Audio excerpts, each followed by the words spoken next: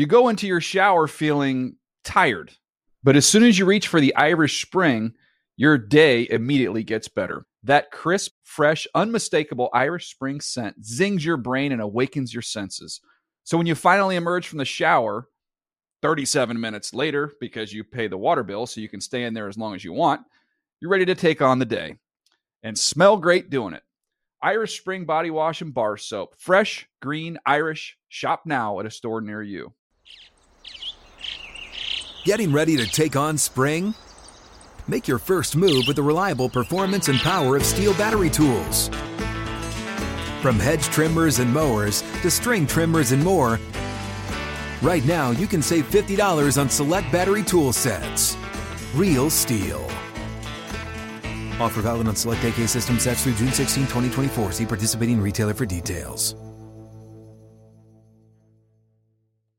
If a new house is on your wish list in the next 5 years, grow your savings faster and experience your dreams with an Ohio Homebuyer Plus account from Kemba Financial Credit Union. A savings account specifically designed to save for a new home, where you can earn 7% APY, a $500 matching bonus, and a $1,500 mortgage closing cost credit. Learn more at Kemba.org. Offer expires March 31st, 2025. APY equals annual percentage yield. Restrictions apply. NMLS 292230. Equal housing lender. Federally insured by NCUA.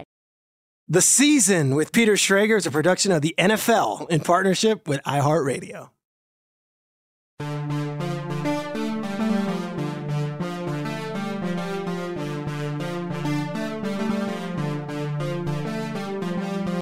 What's up, everybody? This is Peter Schrager, and you're listening to The Season with Peter Schrager. We are in the middle of July right now, which is the NFL's quote-unquote slow season, but if you follow the league and you love the game like I do, you know there is no days off when it comes to an NFL season.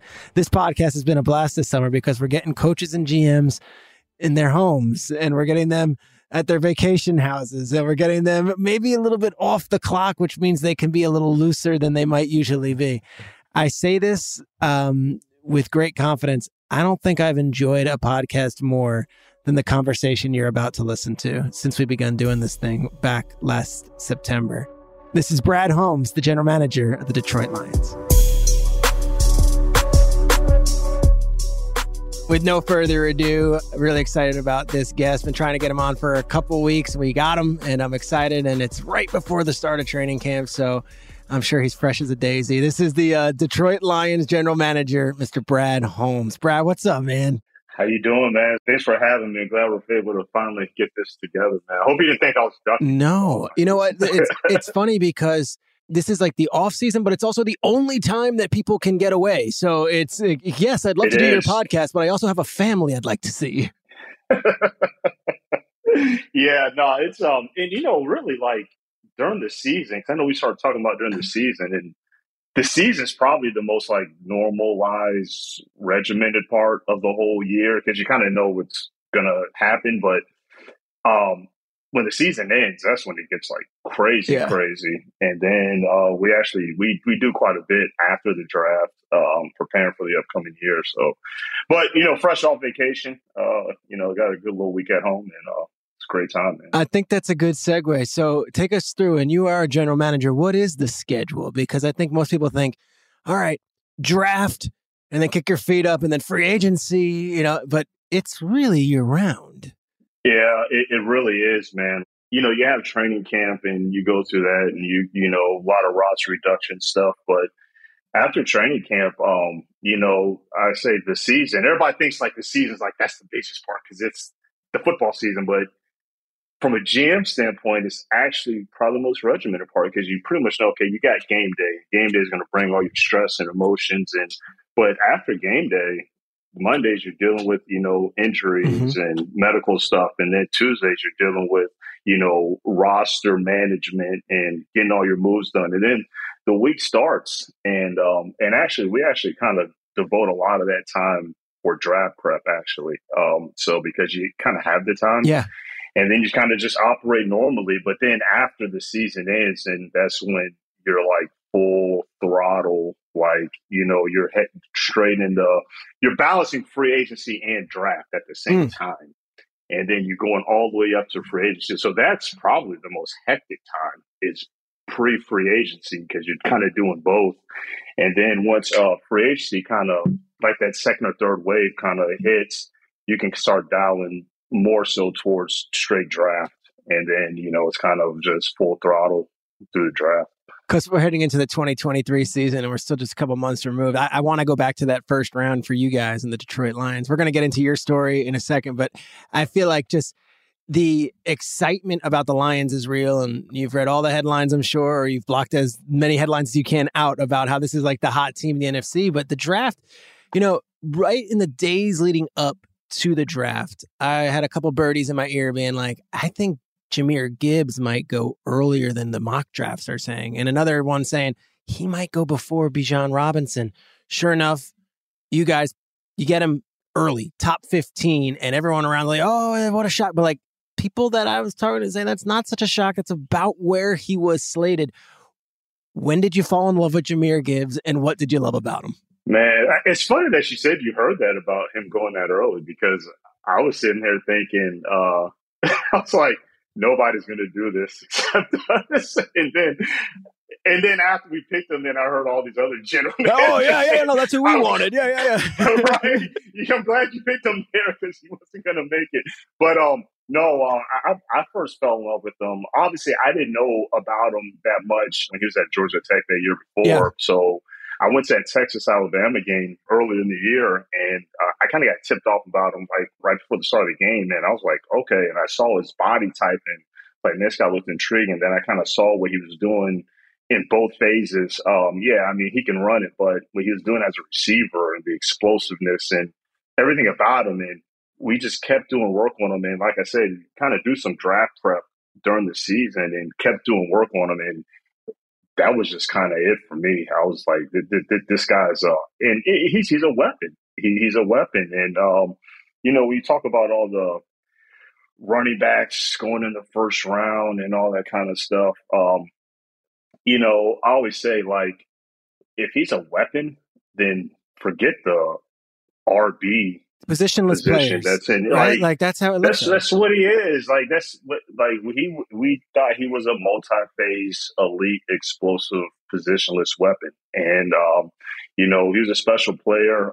You have the combine to confirm some things, but he ran what I thought he was going to run, and all the testing and his workouts, and we're just really excited about him. I think he's gonna bring another dimension to our offense that's as good as we were offensively last year.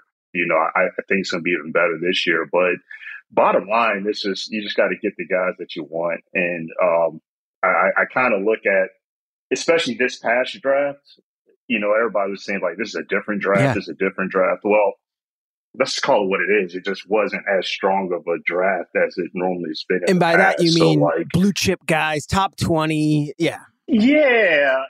Like, in a normal year, you'll have like true first round talent players. Mm-hmm. You might have about 17 or 18 guys. I really haven't seen any higher than 20 in all the years that I've been doing it. We ended up with 14 guys, and that was at the very end. It was less than that at one point. Yeah. Like at one point, we had like 9 or 10. But Jahmyr was always one of those guys. So I just looked at it as like, Dan, look, let's just get who the hell we want and let's get the hell out of there. Right? And let's, like one of my favorite movies is Training Day. Yeah. It was like me and my dad's favorite movie. And there was a scene in Training Day where, have you seen the movie? Yes, Ethan Hawke, and of course. Yeah. So like, it was one of those scenes where, he goes into this, the rough area, and he goes to his lady's house and takes his money, and then he goes out, and him and Ethan Hawke are trying to get out of the neighborhood, and the girl comes out there and rats him out, says, hey, this guy just took our money. And Denzel's just in his shootout, and he's just shooting out, trying to get out of the neighborhood. And he's basically shooting his way out of there. And I was like, that draft is kind of just get me out of here. I want my players. We got it. Get who we want and just shoot our way out of here and get on out of there. And we were just ecstatic about how the whole thing went down. Would you say that you and Dan Campbell are Jake Hoyt and Alonzo Harris in that film? Would you put is that? I don't want to have that image quite yet, but I will say we work as a pair very, very well. We partner very, very well. Again, I know a lot of people know now that we didn't really know each other that much before we got hired, but I always give so much credit to Sheila and Ron Wood and Chris Spielman and Mike Disney, everybody else involved in that interview process of that. I guess that they just knew that, we would pair so well. And he's a joy to work with. Yeah. Really is. And he's a hell of a coach. He's cool. And he's got a great personality. And those players really rallied around him, especially in the second half of the season. You look at that running backs room. Obviously, it's Gibbs and now it's Montgomery. Last year, you had something fun with Williams and Swift.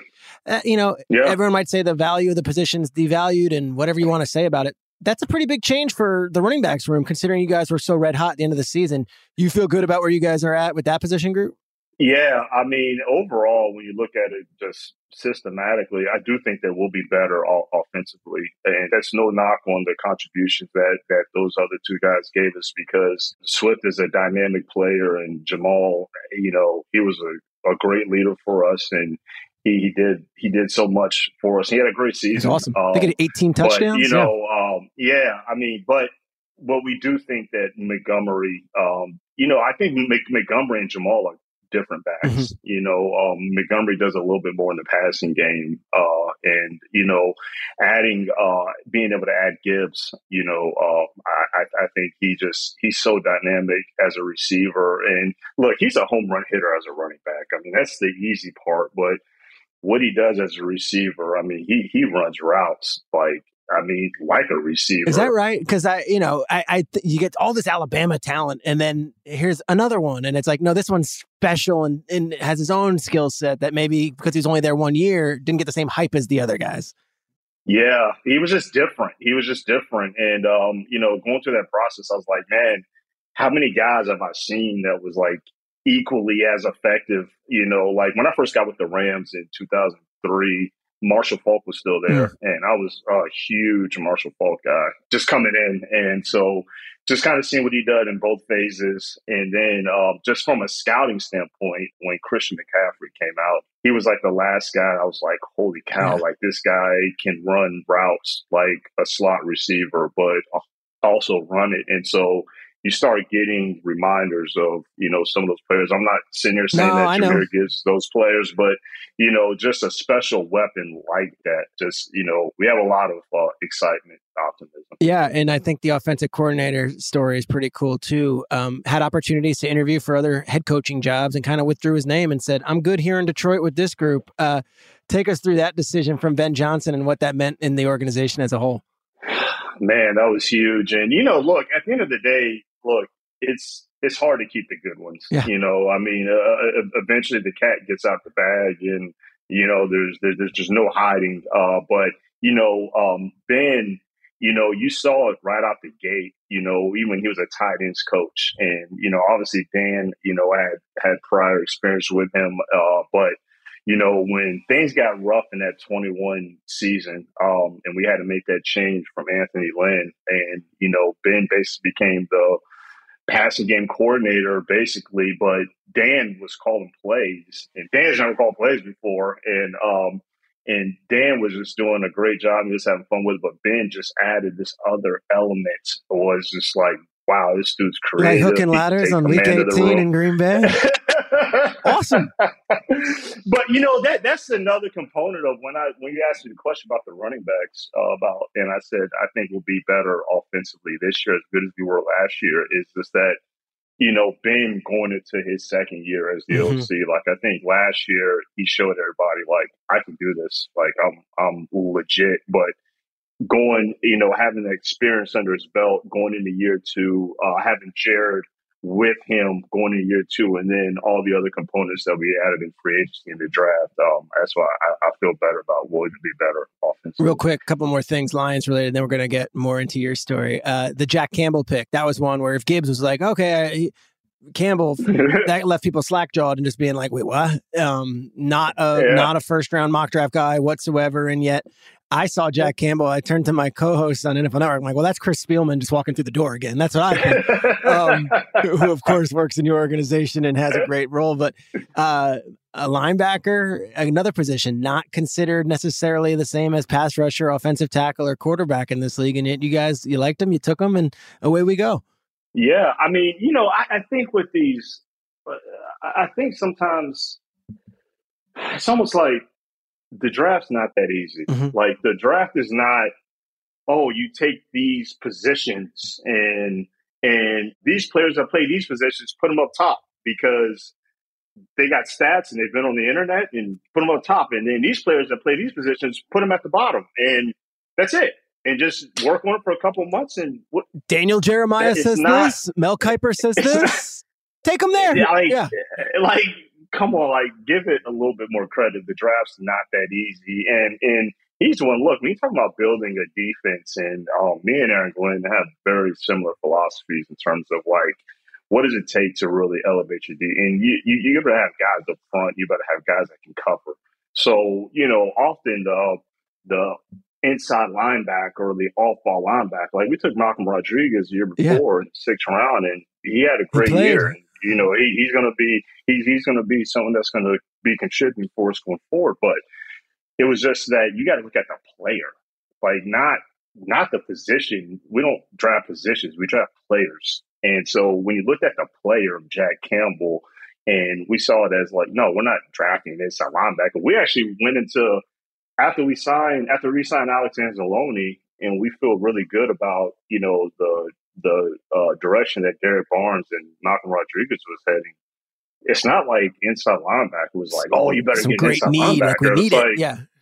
Like it's not. It's like, no, but Jack Campbell was just a hell of a football player. And I just think that, like, we're looking at it as he's going to be an anchor in our defense, not we're drafting an inside linebacker. Like, no, we're just taking an anchor that's going to be our defense. And when you talk about guys, when you look at free agency, you look at inside linebackers, you might have this whole list, but then when you're looking at guys that can actually wear that green dot and really run the show, that list shrinks down like this. Yeah. Like it goes from this and it goes to this. And so then when you have a guy like Jack Campbell that's 6'5", 250, that's extremely instinctive. He's heavy in the run game. He's extremely smart. And I just love how the kid is wired. I mean, he's wired to fit what we're all about. We're all about grit, doing it the right way, like truly earning it. And this guy just loves football. He's all business. And so it's about the player. It's not about it's going to place inside line. It's going to place running back. No, like go to Jahmyr Gibbs. It's like, oh, he got to play. No, he's a weapon, but Jahmyr Gibbs is really smart. Yeah. It's not like, oh yeah, he can align all these different places. You got to be smart to align all these different places. You don't just align all these different places. No, like you got to be really smart. You got to be really heady and instinctive. And so I thought Jack Campbell, had all the traits that we look for in a football player. And so that's how we felt really good about it. And again, going back to what I was saying about it wasn't but a certain amount of players that we had in that first round bucket. And he was one of them. And when I say it was only 14 guys, Jack Campbell wasn't 14. You know what I mean? So like that's why it was easy. I love it. You guys have your board, you have your guys, and hey, if we can get this guy at 18 and he was a top 14 player of ours, maybe even higher, top 10, we're taking him. Yeah. Mock drafts be damned. That's kind of what that's our stance. We're just we do a lot of work. We're very thorough, and I know I think every team is going to say that, but we just have a lot of conviction in our process and what we believe, and we just stick by it, and that's what we did. I love it. And last year, you not only had Hutchinson step up, but you had so many rookies playing big roles, especially on that defense, that it's hard not to say, okay, let's give them the benefit of the doubt and let's see before everyone starts giving them, B's and C's on their draft grades based on what the mock draft said. Yeah, and I mean I always say, like, it's such a psychological component of like the mock drafts. And look, I'm not. Look, you get it. Look, I know you. Like, I know you do mock drafts, but take a lot of pride in it. But I'll say this. I mean, Schrager, you do football every single day. like, that's what you do all the time. You know a lot of people. I look at, like, so I'm not going to say, like, I don't look at mock drafts. Yeah, I look at them because people talk and people do the research and all that, but you just still have to have ultimate belief and ultimate conviction in your own process. But no, there's plenty of guys that do them that I respect. And I'm like, man, I know this guy knows people. He's done a lot of work, and I think he puts a lot of pride. But when it doesn't go down the way you projected it, your brain doesn't really like that. Yeah. And it's kind of you want like, to be right. You want to be right. Everybody wants to be right. And so then now you're mad. And now you're like, damn it. No one said he was going to go that high. And then now you got to sign a grade while you're still mad. So now it's like, oh, no one said he's going to go there. No. And I'm just like, and I was like, at the end of the day, I'm like, we've liked Jack Campbell since March. Because really the only rankings that really matters the 31 other general managers.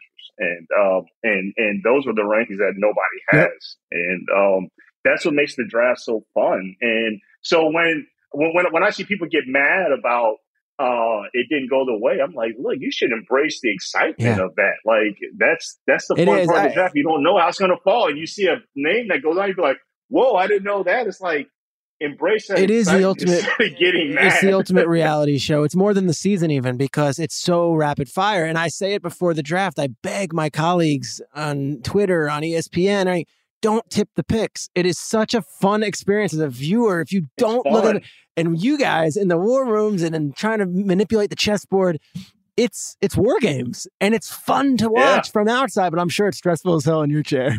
It is. But it is, you're right. It's fun. And what I was telling a lot of people after the draft, I was like, okay, this was the draft. This was the draft season. This was, the buildup. And then when it's over, then it's over. And then now the OTA start and guys start getting on the field. And now that's the thing. And then now training camp is about to start.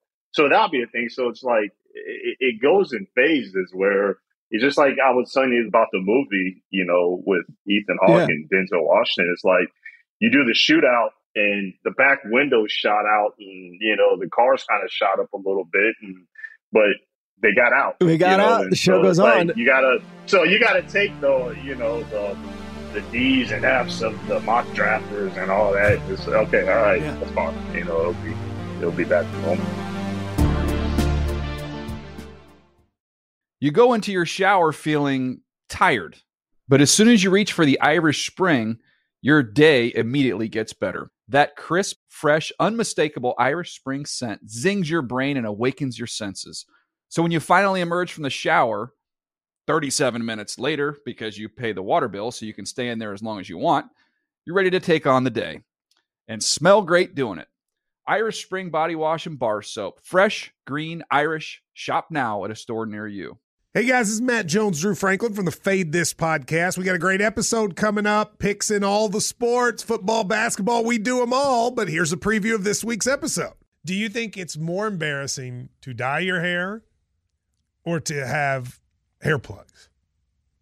I don't think either are embarrassing if you're not trying to conceal it and act like you didn't.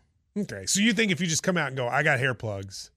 Yeah, like check out these hair plugs. I mean, don't just walk around, tapping, hey, stranger, I don't want you thinking this is natural, but I mean, do you have to do that with everyone you meet? Try to act like they, you know what I mean? Yeah, but I mean, like John Cena got it. When John Cena came back to wrestling, he had a bald spot, and now he doesn't. Mm-hmm.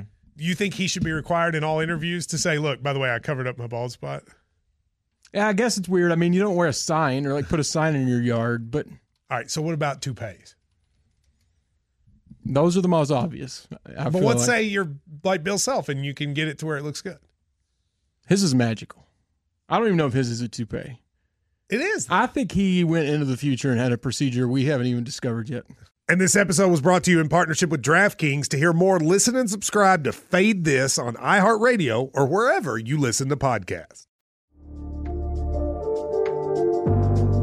I love your story. I think it's a story of perseverance, but also you've had a great career. Can we go back to your high school days. You were a star player in Tampa, Florida. You were, I want to say, homecoming king. Is that true? I did my research. Yeah. Homecoming king. That's right. Captain of the football team. You go to North Carolina A&T, and you're having a great freshman, sophomore year, and then a major life moment occurred. I'm going to say something, and then you take us back and explain what happened. But I'm just going to say the Music City Miracle game, and then take us backwards and lead up to what that game means in your life.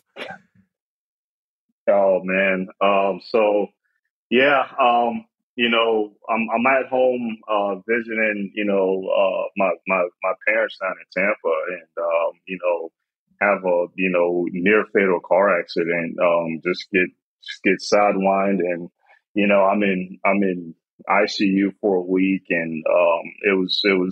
I mean, I'm very blessed and lucky to pull through that, but I was in ICU in St. Joseph Hospital in Tampa, Florida, watching the Music City Miracle. And I never forget, and then when I got released from the hospital, I'm watching the '99 Rams, go to their Super Bowl run when they played the Bucks, in that NFC Championship game. And it was, I was watching that just couch ridden when I got released. But those moments kind of really resonate with me, because you don't take anything for granted. And what that taught me is that, look, if you have something that you believe, always believe it, and don't let anybody take your dreams away.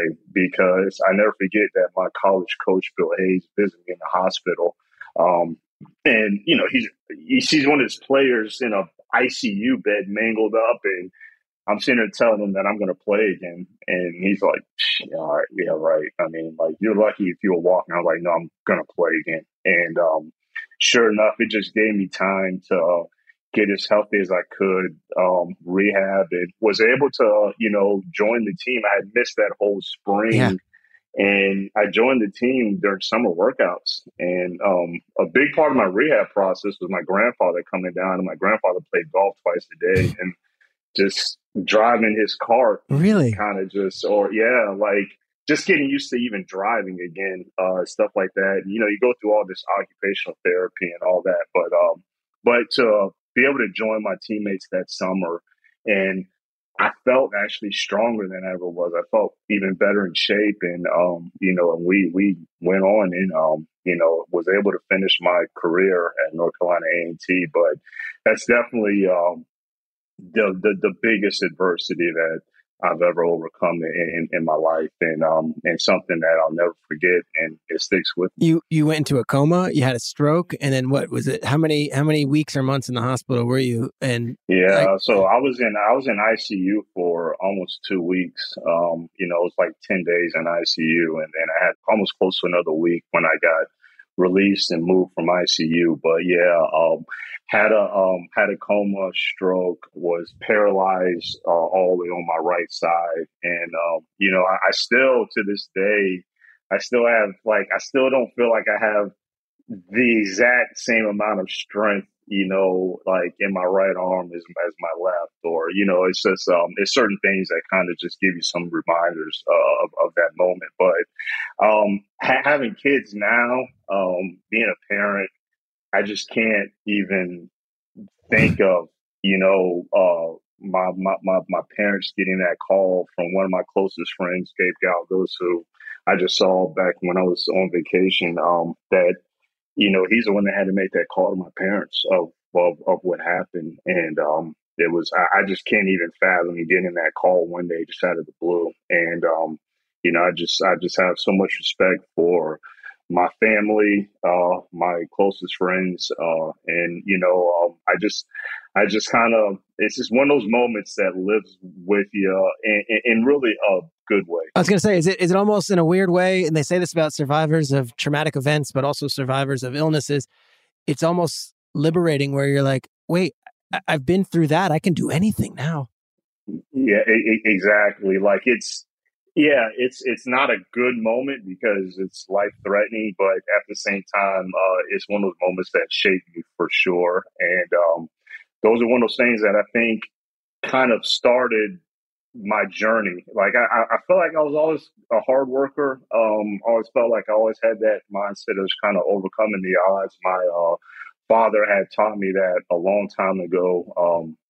He played in the NFL for a short while, and I never forget he bought me a weight set, when I was in like the 7th grade, and he was like, it was in the eighth grade, I think. It was in 8th or 9th grade, but he bought me a weight set, and I never forget he told me, he was like, Brad, it's not about what other people are seeing you doing. It's about what you're doing and about what you're doing when other people aren't watching, and about how hard you're working. And so I always felt like I was a hard worker, but going through that car accident and going through that process, getting back on my feet and not only having a chance to play football, but having a chance at life again.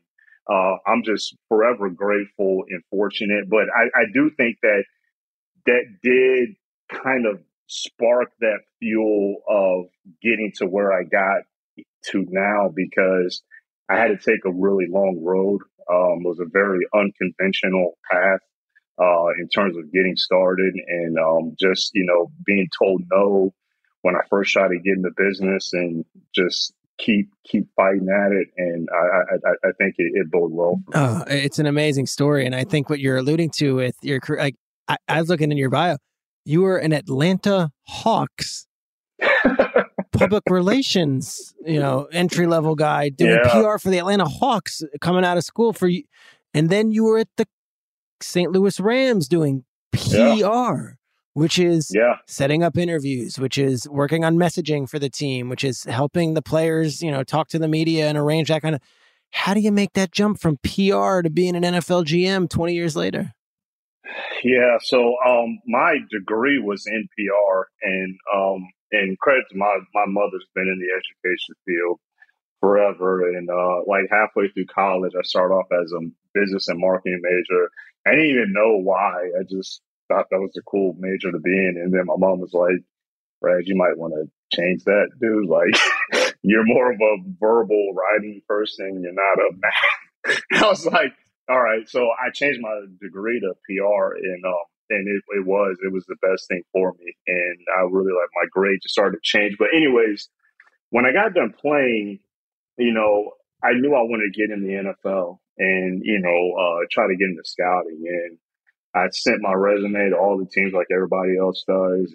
And my dad had a couple of connections, but none of that fell through. So my mom was basically like, dude, you got to come back home. You just got to come home and just figure it out. And so I moved back home, and I was renting cars for Enterprise Rental Car. Is that right? And I was renting cars for Enterprise Rental Car, and I'm wearing the shirt and tie, washing cars and renting cars, and all I'm doing is I'm thinking about sports. And that was a very psychological and emotional period of my life, because that was the first time that I was not getting ready to play football. I wasn't like, I'm going through. Yeah. It's like in July and August, and you don't have a training camp awaiting you. Yeah. I don't have a training camp waiting for me. I'm not involved in football. So I'm in that little branch at Enterprise Rental Car, just thinking about football all day and just thinking about sports. And so finally, an opportunity came about with the Atlanta Hawks for a media relations trainee. And so I talked to my mom about it, and and my mom was like, look, at least you'll be back in sports. And I was like, yeah, you're right. And so, I got that opportunity with the Atlanta Hawks, and because I could only work 40 hours a week with the Atlanta Hawks, it was a media relations trainee position. But because of my experience with Enterprise allowed me to work part-time at the Atlanta airport. Oh my. So one of the greatest perks that the Atlanta Hawks gave me was a free MARTA card. Yeah. Because I didn't have the money to you take the MARTA back and forth. You can do both. So I lived way up in Norcross and had this little 1-bedroom apartment. And so I would take the, MARTA. So you're at Hartsfield Airport. You're taking the MARTA to Phillips Arena. So I had to start up top at the furthest northern station. I went to school in Atlanta in the early 2000s. Yeah. I know MARTA. So you know about it. That's not all respect to the MARTA folks. That ain't the New York City subway system. No. So you literally had to take the Dorville station, the northernmost stop, and go down, and then drop me off downtown at the CNN Center building. And that's when I would do my media relations trainee job. And then when I got off, then that's when I would go down to, I'd get off and I'd take the MARTA down to the Atlanta airport. Gosh. And then I go to the Atlanta airport and I would just work a full day, rent cars. So probably about 11 o'clock at night. And then, dang, you know, the Atlanta airport's the last stop. So I'd have to take that Atlanta airport MARTA all the way back up to that Dorville station up north. And that's really, dude, what's the lesson? What's the lesson for Atlanta? What's the lesson for kids right now who are, I say kids, college graduate? I want to get in sports. I want to be a GM. You hear that story, that could be discouraging, but it should also encourage. It should encourage you. And again, like I said at the beginning, man, look, if you're convicted on what you want to do, don't let anybody ever tell you no. And people will tell you no, and you got to use the no's as fuel to just keep going. And you just gotta be convicted, and you just gotta know that you're not gonna have the easiest path. Yeah, I had plenty of friends from college that got these high paying jobs and all this stuff, and it was great, but I was struggling. You know, I think I was only making like $8 an hour as a media relations trainee, and then maybe I was making like $9 an hour renting cars, but I had enough to survive, as you know, to pay for my apartment and pay for my bills. But the great thing about that year, though, in 2003, was at the NBA All-Star game. I remember it. Jordan comes to Atlanta. I was at the dunk contest that year, just as a fan. I actually thought it was a cool job because one of my main duties was I had to get the post-game quotes from the opposing teams. Hell yeah. So, like Jordan and everybody, they would be coming in, and I'm like in the locker room, and I'm like, holy cow, like this is Tracy McGrady. Yep. Like, holy cow, this is like, I'm seeing like, this is Shaquille O'Neal. Like I thought it was awesome. So, but the NBA All-Star game comes, and then my boss at the time, Arthur Trish, he was the president of communications for basketball for the Hawks at the time. He knew I wanted to get in the NFL, and he said, hey, look, man, a lot of these PR directors from the NFL come to the All-Star game. Cool. You know, I can introduce you to some of them. And so I met Dwayne Lewis, and we just kind of did a little kind of lunch interview, and he had offered me a PR internship. Yes. And I was like, great. And so then I just did the PR internship for the year. And during that year, so I was starting the 2003 season. So you make the shift from Sharif Abdur-Rahim and Dan Dickow and Dion Glover and my man Alan Henderson, and now you're at. And where are you going? You move everything. You go to St. Louis for an internship. Yeah, so I just kind of packed the U-Haul. Darn.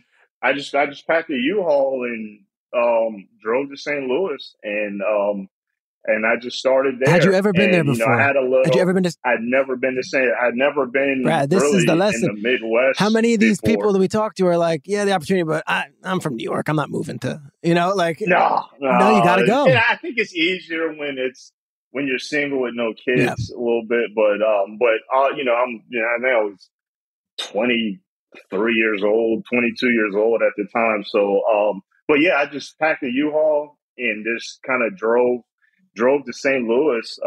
It's about 8-9 hour drive, I think, or something like that. And then I started my PR internship. And back then, the Rams would have training camp in Macomb, Illinois, Western Illinois. Okay. And that. So it's like as soon as I get there, and I'm there for like maybe a week, and then I got to go to Macomb, Illinois, and start my PR internship. And it was cool. Again, I was doing interviews and with Marshall Falk and stuff like that. And I was like, this is great. But during that time, during that training camp, I see these guys that weren't players. They were just regular guys, and they were helping out in practice. And I'm like, what are those? And they're like, oh, those are scouting assistants. Oh, cool. And I was like, scouting assistants? I'm like, they can like help out in practice and walkthroughs and stuff. And it's like, yeah. And I'm like, wow. So I'm like, I got to get into one of those. So, I struck up a good relationship with our running backs coach at the time, Wilbert Montgomery. Okay, former Pro Bowler, right? Great player in his day. Former Eagles, yeah. I mean, and I think Wilbert just saw that, I was just a young kid fresh out of college that loved football, and we would just talk football. And then as our relationship developed, I would start helping him out with stuff. I'd help him do his running back wristband things. I'd do that kind of stuff. And one day he just asked me, he's like, man, why are you in PR? Yeah. Like, why are you not? And I said, Wilbert, man, I don't know anybody. I tried to get in, but I couldn't. And so he was like, hey, look, man, I'm going to talk to Charlie. Charlie Armour was our GM at the time. Yeah. And he said, I'm going to talk to Charlie. And at the time, all the scouting assistants kind of had this, let's call it like a nepotism kind of. Everyone knew someone. Yeah, like one's uncle was the president. Another one, his dad played quarterback for the GM. Yeah. Another one is like his grandfather used to be the owner's father. Like and I'm just like, I don't have any of that. And he was like, look, this is Wilbert talking. Wilbert's like, look, Brad, I never go to Charlie about anything, so he knows if it's real, it's real. So he talks to Charlie and he comes back. And one thing that I had to do as a PR internship is I had to print out the daily clips. And I had to print out the daily clips and pass them out to all the coaches' offices and the GM's office. And so here's what Bernie Milklas wrote about the team this week, right? Like, is that what it is? Jim Thomas, Bernie Milklas, like all of them. And now we get them all emailed and PDF'd and all that. I tell these PR interns now, I'm like, we used to have to print these things out. So you'd cut out the newspaper article, you'd put it on a piece of white paper, you paste it, then you got to go to the copy machine, make 40 copies, then you got to staple it, and this is every day. Staple it every single day. And so now on that, again, I can look at it as grunt work but I was looking at it as an opportunity. Yeah. Like I had I'll be the best at it. Hand out some clips to Lovie Smith's office, defensive coordinator. I'm like, holy cow, it's Lovie Smith. Like, you know what I mean? Like, I was able to meet. So after Wilbert told me about that, he talked to Charlie.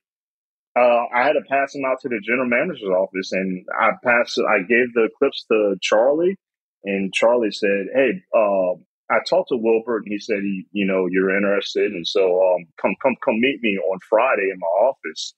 And so I'm like, holy cow, like, this is it. Like, it's coming. So I didn't know, and this is being a young kid and not knowing really how to communicate effectively and handle business, right? So I didn't tell Dwayne Lewis, our PR director, because I'm like, I'm not giving that job up. Am I supposed to? Yeah, I'm like, what am I supposed to do? Like, tell him I'm about to leave. You know what I mean? So and Fridays were like a dress down day. Yeah. So Fridays was like, you're wearing a t-shirt. And on Friday, I'm shirt and tie. You got the Enterprise gear going? So people are looking at me like, I just got dressed up. And so I go up there, I meet Charlie Army, and it was him and his assistant, Debbie Polliman, there. And I just had a bunch of writing samples from my time with, of everything that I wanted to show Charlie, like, I can write. Like, I can write. I can write up a scouting report. I have a passion for writing. I love writing. Like, I'm a grammar snob to this day. Like, all my staff kind of jokes on me all the time because I'm like, man, why is there not a comma right there? Or something like that. But anyways, I want to show them that I can write, and so I'm in there and I'm sitting at this table with Charlie and his assistant Debbie. And then next thing you know, my PR director, Dwayne Lewis, walks into Charlie's office. And I'm like, ugh. And Dwayne's looking at me and he's like, what the hell did you just do? Yeah. Like, he's like, why is my PR intern in the general manager's office? And so Charlie was on the phone and Debbie tells Dwayne, Debbie's like, no, he's fine. And so then Charlie gets off the phone and he just tells Dwayne, he goes, hey, look, I was talking to Brad here and, he's interested in getting to scouting. So after he's done with your internship, he's going to be my intern starting the draft prep process. He hadn't even told me that. No, that's how you found out. And I'm just like, whoa, okay, great. And so then, I had okay, Dwayne, sorry, man. Yeah, quick lesson on what an org chart is, Dwayne. Yeah, yeah right. This guy takes precedence. So that's how I got started, and I got a this. shot to be a scouting intern. So when the season ended, basically like January through the draft, and I was a scouting intern, and I was just, labeling beta tapes and, entering reports, and, you have to make profile tapes. We call them profile tapes, and you got to write the time codes from the beta tapes and all that. And every now and then, they used to watch these tapes during the draft meetings. And so every now and then, Charlie would ask one of the scouting assistants, to come in and talk about the player. And so I'll never forget the first time. Who was the guy? They called me in. Oh, come on. Give it to me. I want to hear. Gosh, I can't remember who it was. I don't want to make some name up. But I probably should remember it. But I never forget. He called me in, and it's like the room is like dimly lit, and this big projector screen on, and they're watching my profile tape, and it's a room full of scouts and the GM and Lawrence McCutcheon, player personnel director, and I'm like, holy smokes.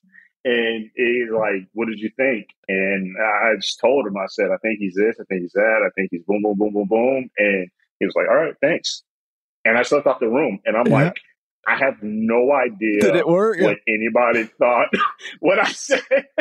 But there was a scout, Dick Daniels, who's been one of my mentors for a long time. And I remember he came out and he told me, he said, Brad, you did a really good job. And he was the one that really taught me how to construct a scouting report and how to kind of write a player. I'm picturing it, man. So, you're a young kid. You come in like, give me your thoughts on Roscoe Parrish. Go. And you're like, no, it was intimidating, man, and you just had to be ready for that. But guess what? But it was just being yourself. Those PR skills, the enterprise, front-facing, salesman skills, all of it comes into play because guess what? You're presenting. Absolutely. It's almost like another one of my favorite movies is The Karate Kid. Yeah, great film. And the scene of when he's complaining about you're not teaching me any karate. Like I thought I was supposed to be doing karate, and he was like, no, wax on, wax off, paint the house. Like, he's doing this, and he's like, no, like, do you get it now? Like, you've been learning it this whole time. You're just, now it's showing. So, but yeah, you're right. Like, all those skills just bode well. But as a young kid, you don't realize that at the time. So, after I got done with that draft, I believe that's when we drafted Steven Jackson in the first round. I'll never forget that. And then Charlie, he hired me on as a full-time scouting assistant. And, I did that for like 3 years, and was just picking players up from the airport, just a lot of just, going to the combine, not watching players, just grabbing lunch for the GM, between workouts and stuff like that. And keep doing profile tapes and, just the normal scouting assistant duties, and did that for 3 years. And then that's when I became a combine scout, an NFS combine scout. And that, to me, that's the best training that you can get from a scout, because you're always working on the next year's draft class. And so say it's the 05 draft, and that March and April, or February, March, April, whatever, like that 05 draft, well, you're working on the 06 draft. And so what I think is the best training is, I'll never forget my first junior day. I had to go to University of Missouri, and I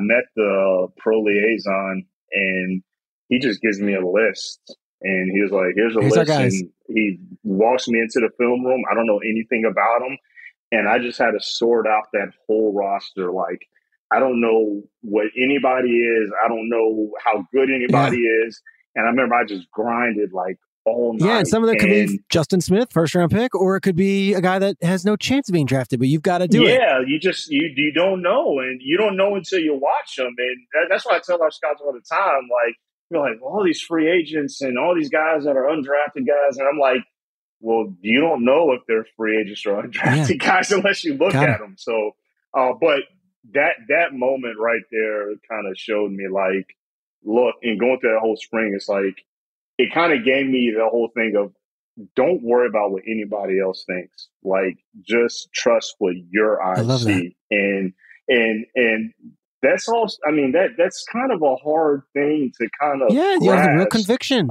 especially as a young scout, because you got a lot of noise that affects you, and you got groupthink and all this stuff that affects you. And just like we were talking about earlier about the mock draft stuff, you want to be right, and so it takes a very special skill to be able to say, look, I don't care what anybody else thinks. This is what but being a combine scout forces you to be in that moment of like, you're writing all these players for the next year's draft class. And there is no mock drafts out. There is nobody's talking about, and nothing should players. Change from the combine to the draft. And yet you hear this guy's rising up a board, but it's like, that's the group thing where it's like, well, maybe we have to take another look at this guy. Exactly. And so I've always been big on the psychological part of the draft process, and still am. And so, but those are one of the things of the group think. It's a very, or just the whole conformity. Always look at the Solomon Ash conformity experiment that you look at on YouTube, and it's all those guys in the room and they're looking at these lines on this paper, and it's this guy they say all the wrong lines, and then the guy knows that he has the right answer, but still says he keeps hearing something else, and you're just like, oh shoot, it's got to be 3, but everybody's saying 2, so I guess I'm gonna say 2. But in your heart, you know that no, it was 3. It's not 2. And so those are the things that, that I'm always big on, and try to eliminate that group thinking, try to cut out that outside noise. But I think that being a combine scout really, really helped me out with that. And you just kind of get training in all aspects of scouting, of running a pro day and having your own conviction and all that stuff. So doing that, I did the Midwest and cross-checked the Southeast. And after that, I finally got an area job doing the Northeast. And, we had a new regime come in. Billy Devaney became our general manager, and he gave me a Northeast area scout job. Great. And then the rest is history. You go into your shower feeling tired, but as soon as you reach for the Irish Spring, your day immediately gets better. That crisp, fresh, unmistakable Irish Spring scent zings your brain and awakens your senses. So when you finally emerge from the shower, 37 minutes later, because you pay the water bill so you can stay in there as long as you want, you're ready to take on the day. And smell great doing it. Irish Spring Body Wash and Bar Soap. Fresh, green, Irish. Shop now at a store near you. Getting ready to take on spring? Make your first move with the reliable performance and power of Steel battery tools.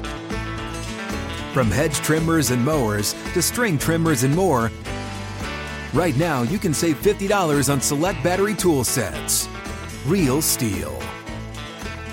Offer valid on select AK system sets through June 16, 2024. See participating retailer for details.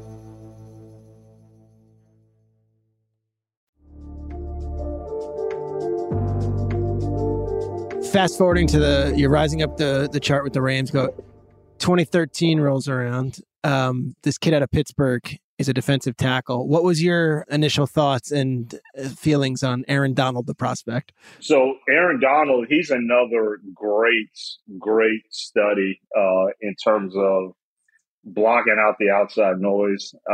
And because at the time we had, I think we had Michael Brockers and Kendall Langford, and we had already drafted Chris Long. So we had these big defensive linemen at the time, and I go into Pitt and I'm like, this guy's amazing, but I'm like, the coaches are gonna hate him because he's not big. Yeah. And I'm like, and then so now you're battling. Sure, like, going in.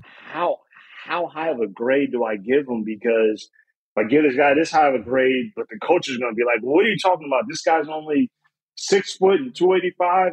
So, but I'll never forget, and this is what I always say to this day, the intangibles are the separators of success, is that I knew the defensive coordinator at Pitt at the time, Matt House, because he was working with Spagnuolo in that previous staff under Spags. And so I go into Pitt and I see Matt, and Matt tells me, hey, Brad, are you staying for practice? And I said, yeah. He said, come out about a half hour early.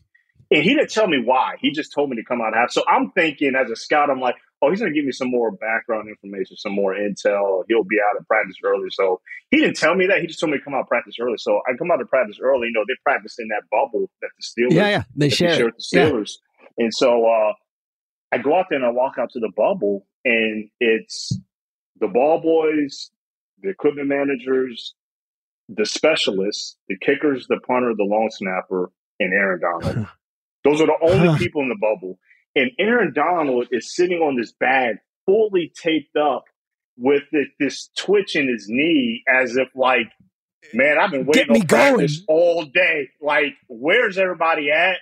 Because I've been waiting on this all day. And so then I see Matt House. He comes out with all the coaches, and Matt goes, Brad, you come out early? I was like, yep. And he goes, did you see it? And I said, did you see it? I love that. Like, okay. I was like, nothing else needed to be said. I was like, that's it. That's it. So, yeah, Aaron Donald, I mean, a very talented player, very explosive, very strong. I mean, all that, very athletic. I mean, he had this rare combine, but it's his work ethic and intangibles and his passion for football that a lot of people just don't. I mean, they know now, but at the time, like, and that was my story that I told, you know, Les Snead and Jeff Fisher. Like, I'm like, that said it all to me, is that when Matt House told me to come out there early, and sure enough, he's always been that way. When he starts slipping in the draft, are you in the war room like, hey, guys, or is it understood like, hey, if he's there, we're taking him? Yeah, it was pretty understood. You know, we had 2 picks that year. So, you know, we had we took Greg Robinson. Yep. and then we. But isn't that the draft in a nutshell? But you know, that was the premium position. That was the talented.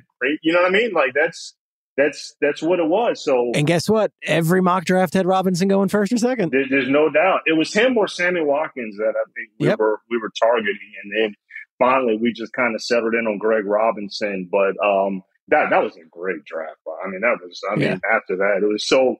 Then after that, when we got to that next pick, it's like, you got Aaron Donald, you got you know, Mike Evans, you got Zach Martin. It's just you have so many. That was a great draft. Odell Beckham. I mean, C.J. Mosley. Like, you got all these great players, and so but you know, the sights were set on Aaron Donald. I'll never forget when we got to that pick and a team called and they offered a pretty enticing trade offer. And I remember Jeff and Les were like, absolutely not. We're picking this guy, and that's just it. And I'll never forget in that draft meeting, our assistant general manager, Ray Agnew, he was the one that really, like, in that draft meeting leading up to that draft, because a lot of people were saying because of the size, you know, he was going to be a sub rush, you know, specialized package guy, nickel sub rush guy. And I never forget, Rag was like, no. He's every down. Like, it's no specialized nothing. And like, he said it with the most passion. And, you know, Ray Agnew, you know, top 10 pick, defensive lineman. Like, he's like, when you hear Ray Agnew, and Ray Agnew's a pretty soft-spoken guy, but when he hit said, I was like, okay, this is real. You guys played Tampa, and it was a thunderstorm. And I remember, I don't know who the D coordinator was at the time. It was probably Greg Williams. They were lining Aaron up at outside linebacker in a 3-4. Yes. And I was like, I've never seen this before. And it was in a rainstorm, and he was just out there sacking quarterbacks from the OLB position. He has rare. I mean, if you look back at his combine, he had shuttle times. Like, he had DB shuttle times, but he had like 30 reps at 225 and ran a 4.6. And because of the way he's built, and he's still got long arms, and he's so explosive. But again, like, he's talented. And I tell the story all the time about Aaron Donald, and I say it about Cooper Kupp as well. And it's like, man, like, this guy loves football, and he Isn't works that the common denominator with all these guys? hard. Like, because that time where he was the first one in that bubble in practice, he's been that way every single day. He's the first one out at practice every day. And I'll never forget, even his rookie year before he was even starting, I never forget, I had to run to the facility real quick. It was a Saturday night. And I think I was heading out on the road somewhere the next day. And so I run to the facility, grab some stuff, and it was Aaron Donald. And he was in the world. Because I was like, there's no players here. It's like 8, 9 o'clock at night. It's Aaron Donald in the whirlpool watching his iPad. He's not even the starter. He's not even the starter, but he's preparing like he's the starter as a rookie. And it was the same way with Cooper Kupp when, we drafted him. And that's when it hit me. I'm like, look, man, if these players don't have the intangibles and the passion and the work ethic and the football character, it's not going to work. That's just the bottom line. I love this stuff. We're gonna do rapid fire, and then we're gonna wrap this up. We haven't even gotten into some of the Lions stuff. I want to talk about Jared Goff. Yeah. That'll be another time. Yeah, I'm gonna go rapid fire, and you just give me some answers, and we go from there. Your greatest mentor as a football professional, not in life, but as a football person in your career. Who is the person that kind of you look to and say, "This guy showed me the ropes"? And I'd have to say Dick Daniels. Daniels.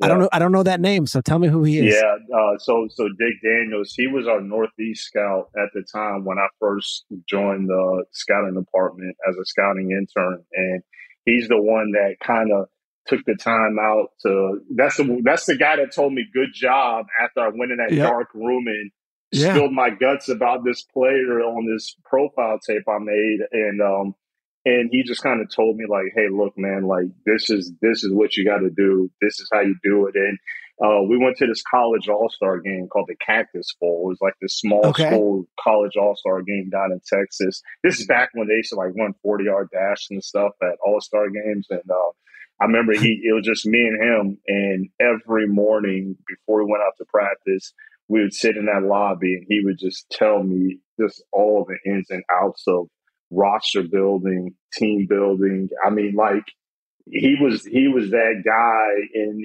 he had been in the league for 30 years, damn near, and he just would just give me so much knowledge and intel. So if I there's a lot of guys. That's why I like that. I kind of was stumped because there's a lot of guys I can name. That's I good. can name Lawrence McCutcheon.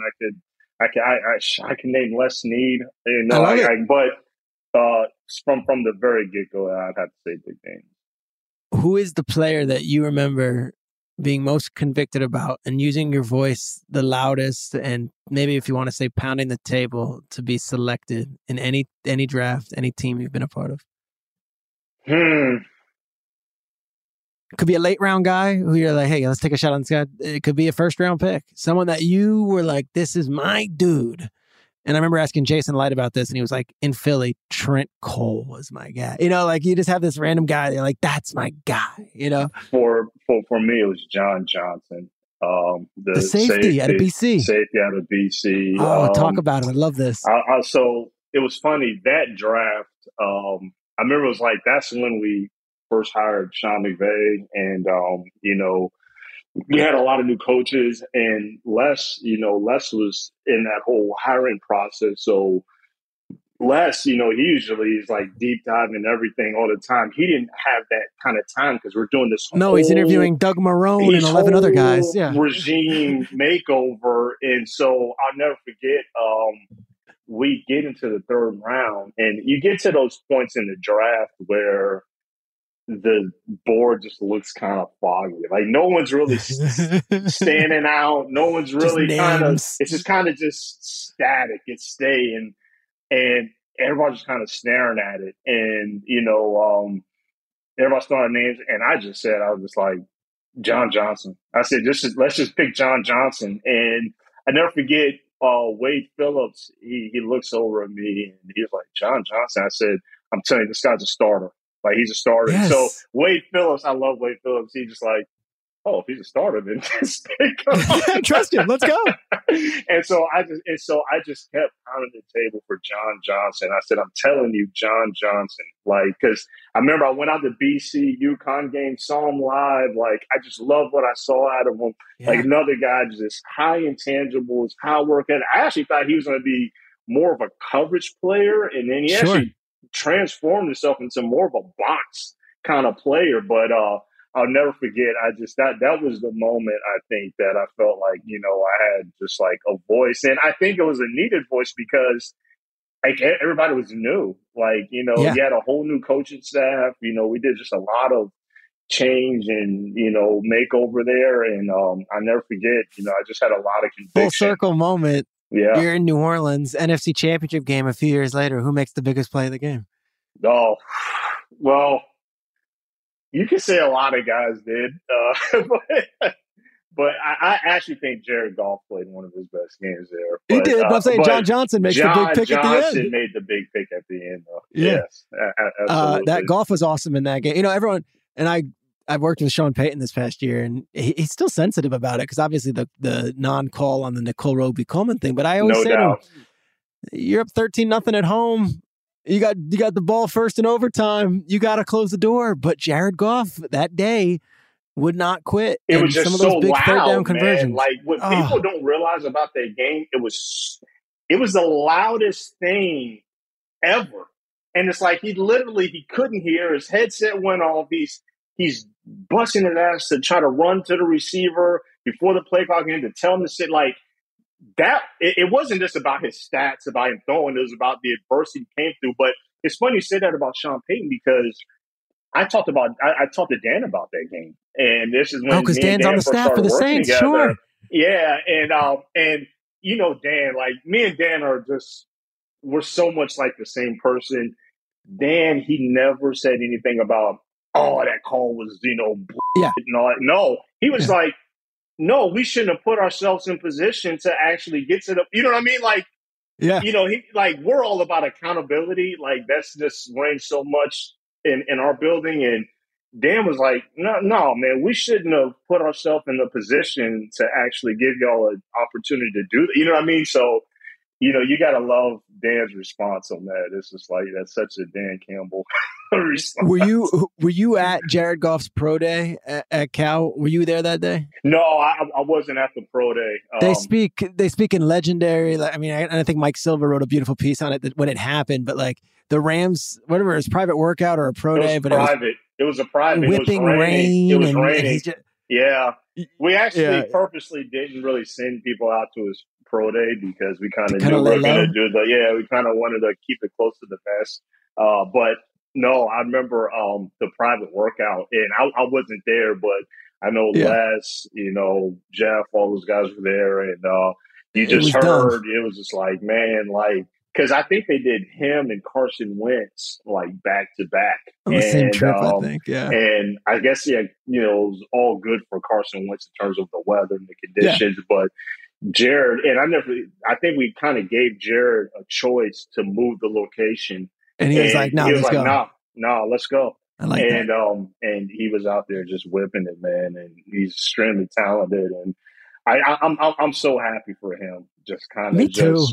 I've been covering Jared since he got in, but like for you, it's a personal connection where, you draft him in LA, then you yourself get this job in Detroit, and the first big move you make is you trade their franchise quarterback, and it almost felt like it was a throw-in, like, we'll give you Goff too, but here's Jared Goff last year as one of the best quarterbacks in the NFC. Well, I remember when we were hammering out the details of the trade, because, it was kind of that carousel of available quarterbacks that year in terms of like who was going to be available. So obviously, Stafford was getting traded to the Rams, but I never forget Les asked me, he was like, do you want Jared in this trade? And I was like, hell yeah. Like, absolutely. Like, it wasn't like, just give me any quarterback. No, I was like, no, I want Jared in this trade. And the reason why I'm so proud of him and I'm so happy for him is because that first year, man, like, look, it was almost like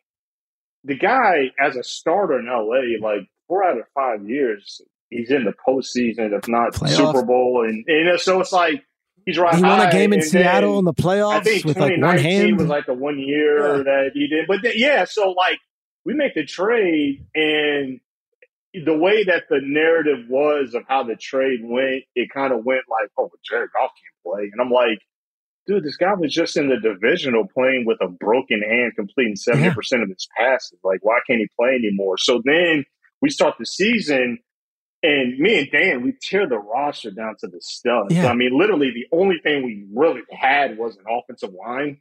And even all of those guys got hurt. I mean, besides Penei Sewell, all those guys were beat up. So we really didn't have much in the skill player department. We didn't really, we had a beat up offensive line. We didn't really have any weapons around them to throw to. Like, we thought that we didn't have any money to play with in free agency, really. So we kind of had to play the comp formula. And then we got Tyrell Williams and Rashad Perriman as like the veteran guys. Yeah, it's like, we have those guys. And then Tyrell Williams kind of gets hurt. He's not there. We cut Rashad Perriman. So now we have like this rookie, Amon St. Brown, a fourth round pick. That's it. And so, and then we kind of claim, but everything that he went through that year. I mean, you got to think Detroit.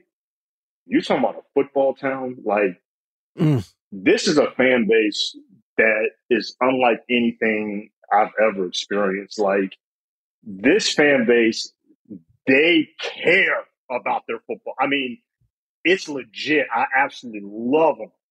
But they're mad at Jared. I mean, he was getting the boos and all that. Yeah. And I'm like, all right, we don't have any weapons for this guy. Offensive line is beat up. We had to make a mid-season offensive coordinator change. Dan's calling plays for the first time. Actually did a really good job at it. And I'm like, what quarterback would be successful going through that kind of situation? Like, I don't know what quarterback would be successful. Like, tell me a quarterback. Can I tell you something also? Can I tell you doesn't have any weapons, doesn't have an offensive line, didn't have an OC. Like, do you know where I got my respect for him? The toughness and all that's great, and that's quarterbacks. And didn't say a peep. Didn't speak negatively about McVay once, even though there was rumors out there that like, oh yeah, McVay couldn't win with him. Just kind of put his head down, went to work. Okay, I'm a quarterback. Let's go. And I know he's a number one pick and he makes a lot of money and everyone says, well, that's what he's supposed to. It's a lot easier said than done. Absolutely. And that's, I've always said about, like you said, like the toughness. Yeah, it's a quarterback. You got to have that. But the mental, and I've always respected Jared's mental toughness. Like, that's one trait of him that I think kind of goes under the radar a little bit, but he has like top level elite mental toughness, because I've seen a lot of things that he's been through. Like, I'm talking about that NFC Championship game versus New Orleans. Like, people don't talk about like the noise that he had to deal with and all that stuff, but he goes through that 21 season and he does not complain. He just goes through it, and it starts coming together late in the season. And then, he has a year that he had last year, and now it's like, oh, Jared Goff's good. And I'm like, well, he's actually always been good. But everybody, like, I talk about the psychology of the process. It's the recency bias. And it's like, oh, well, the last thing we saw is Jared Goff got casted off, so he can't play anymore. And the last thing we saw is him in 2021, so he can't play anymore, right? Like, I'm like, no, he can play. So when he had the season he had last year, I think a lot of people were like, oh, Jared Goff. And I'm like, no, he's always been a good quarterback. He's always been uber talented. He's always had those traits to excel a football team. And so, again, I'm just super happy for him. But like what you're saying about him not complaining, him not, saying this or that, like, that's what makes him. It's pretty cool. He's a Detroit Lion. Like, he's that. Like, he's embodied what the city's about. And I think the toughness and everything that he's endured, and I think everybody just has a lot more appreciation about him. And again, I think we'll be even better offensively this year coming up. And I'm just excited about him. All right, we've been on for over an hour. We're going to wrap it here. One last. Have we? Yeah, it's been amazing. I could honestly do an audio book with you for 6 hours. I'm loving this. Like, I want to talk about Tavon Austin. I want to talk about Stedman Bailey. I want to go deep. I want to go deep, dude. I want to talk about what. That was another one of those drafts, though, man. Like, that 2013 draft, man. I that was know. another one I of want to those talk drafts, Kirby man, Joseph that's for the next like, hour with you. oh, Let's wrap it with this. Lions Kirby. fans listening, this is the first time in 2 decades, I'd say, that they actually have a little pep in their step, and there's some national media attention saying the Lions could be the team. I know you're excited with what you've built. What would be your message to Lions fans as we head towards the start of training camp?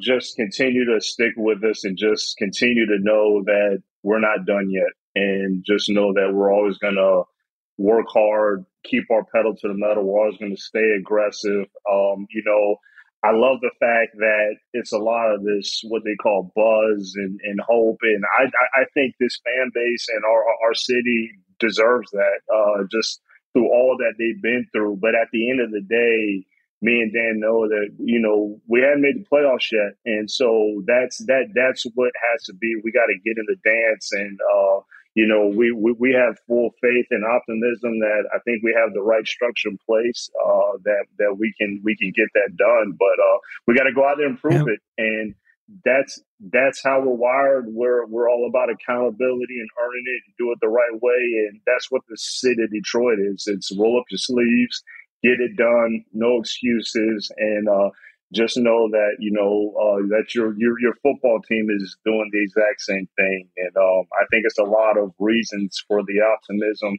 and excitement, but I do think that all bearing healthy and all that, I do think that the fans will be really excited. And first game, we'll see, man. Thursday night kickoff. Let's go. Absolutely. Brad Holmes, this was awesome. Honestly, I feel like we should do a weekly hour-long show. Oh, this was awesome. I didn't even know it was an hour. I was like, you spent a good conversation. Throw out the clocks. I love talking to you. I think you're great at what you do. But I really honestly think you've got great perspective, not only on football, but on life. And it's cool, your path, man. I didn't know the enterprise rent-a-car stuff, but it makes a lot of sense to me. As well-rounded a guy as you'll meet in the NFL, I love you coming on. Thanks so much for joining. Thanks a lot, Shrey. You do it the right way, man. I got a lot of respect for what you do, man. And you make football fun, man. Hey, I had Jack Campbell in my top 10, just so you know. No, I didn't. Brad Holmes, everybody. Thanks, Brad. All right, Chief. Later, man. All right, so if you're listening to that, you're like, all right, this is the guy. That's the guy. The Lions are in great hands. Aaron, I don't know if you had a great familiarity with Brad Holmes. Aaron Kaufman, my producer. Your thoughts? I mean, I love hearing his stories from the draft room. And it's such a real story.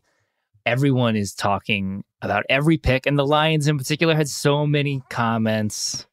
Every draft pundit is talking about they took the wrong people at each spot, and I love hearing him just being like, "No, this guy was like you said, all like along. We this had is who Jack we wanted. Campbell as a top 14 guy, so screw it, we're taking him."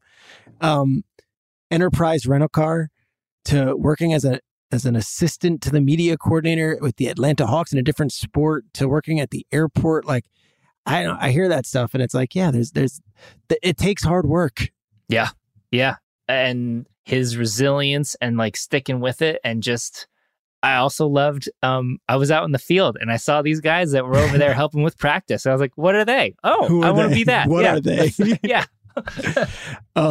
Brad Holmes was awesome. If you're listening and you're a Lions fan, I think you got to feel pretty good. If you're not a Lions fan, you got to at least respect the hell out of the guy who's calling the shots in the front office. This is the season with Peter Schrager. This is what we do. We talk to men and women around the league, and we try to get them in a different light than you usually see in front of a press conference or at a podium. It's produced by the great Aaron Juan Kaufman. I want to thank Jason English. I want to thank Kurt, our editor, who's going to do a bang-up job on this. I want to thank Jack Rudd, our music maestro. I also want to thank, over on the NFL side, the great Jason Kleinman and Matt Schneider and Meredith Batten, David Jurenka and their team at NFL Media. Having a blast, guys. Season's rapidly approaching, but these off-season episodes are some of my favorite. Hope you listen to next week's. Got another good guest up ahead.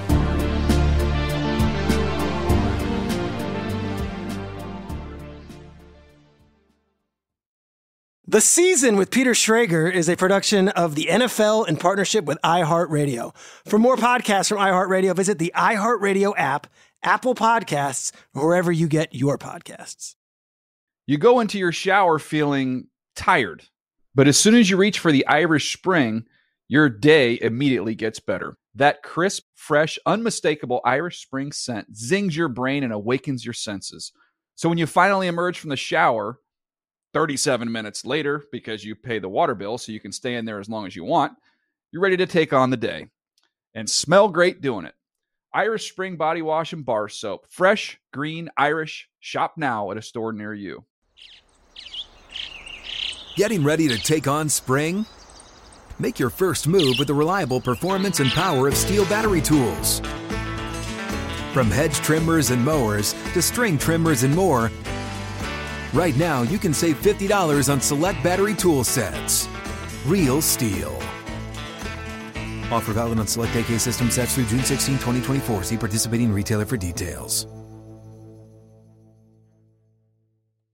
If a new house is on your wish list in the next 5 years, grow your savings faster and experience your dreams with an Ohio Homebuyer Plus account from Kemba Financial Credit Union. A savings account specifically designed to save for a new home, where you can earn 7% APY, a $500 matching bonus, and a $1,500 mortgage closing cost credit. Learn more at Kemba.org. Offer expires March 31st, 2025. APY equals annual percentage yield. Restrictions apply. NMLS 292230. Equal housing lender. Federally insured by NCUA.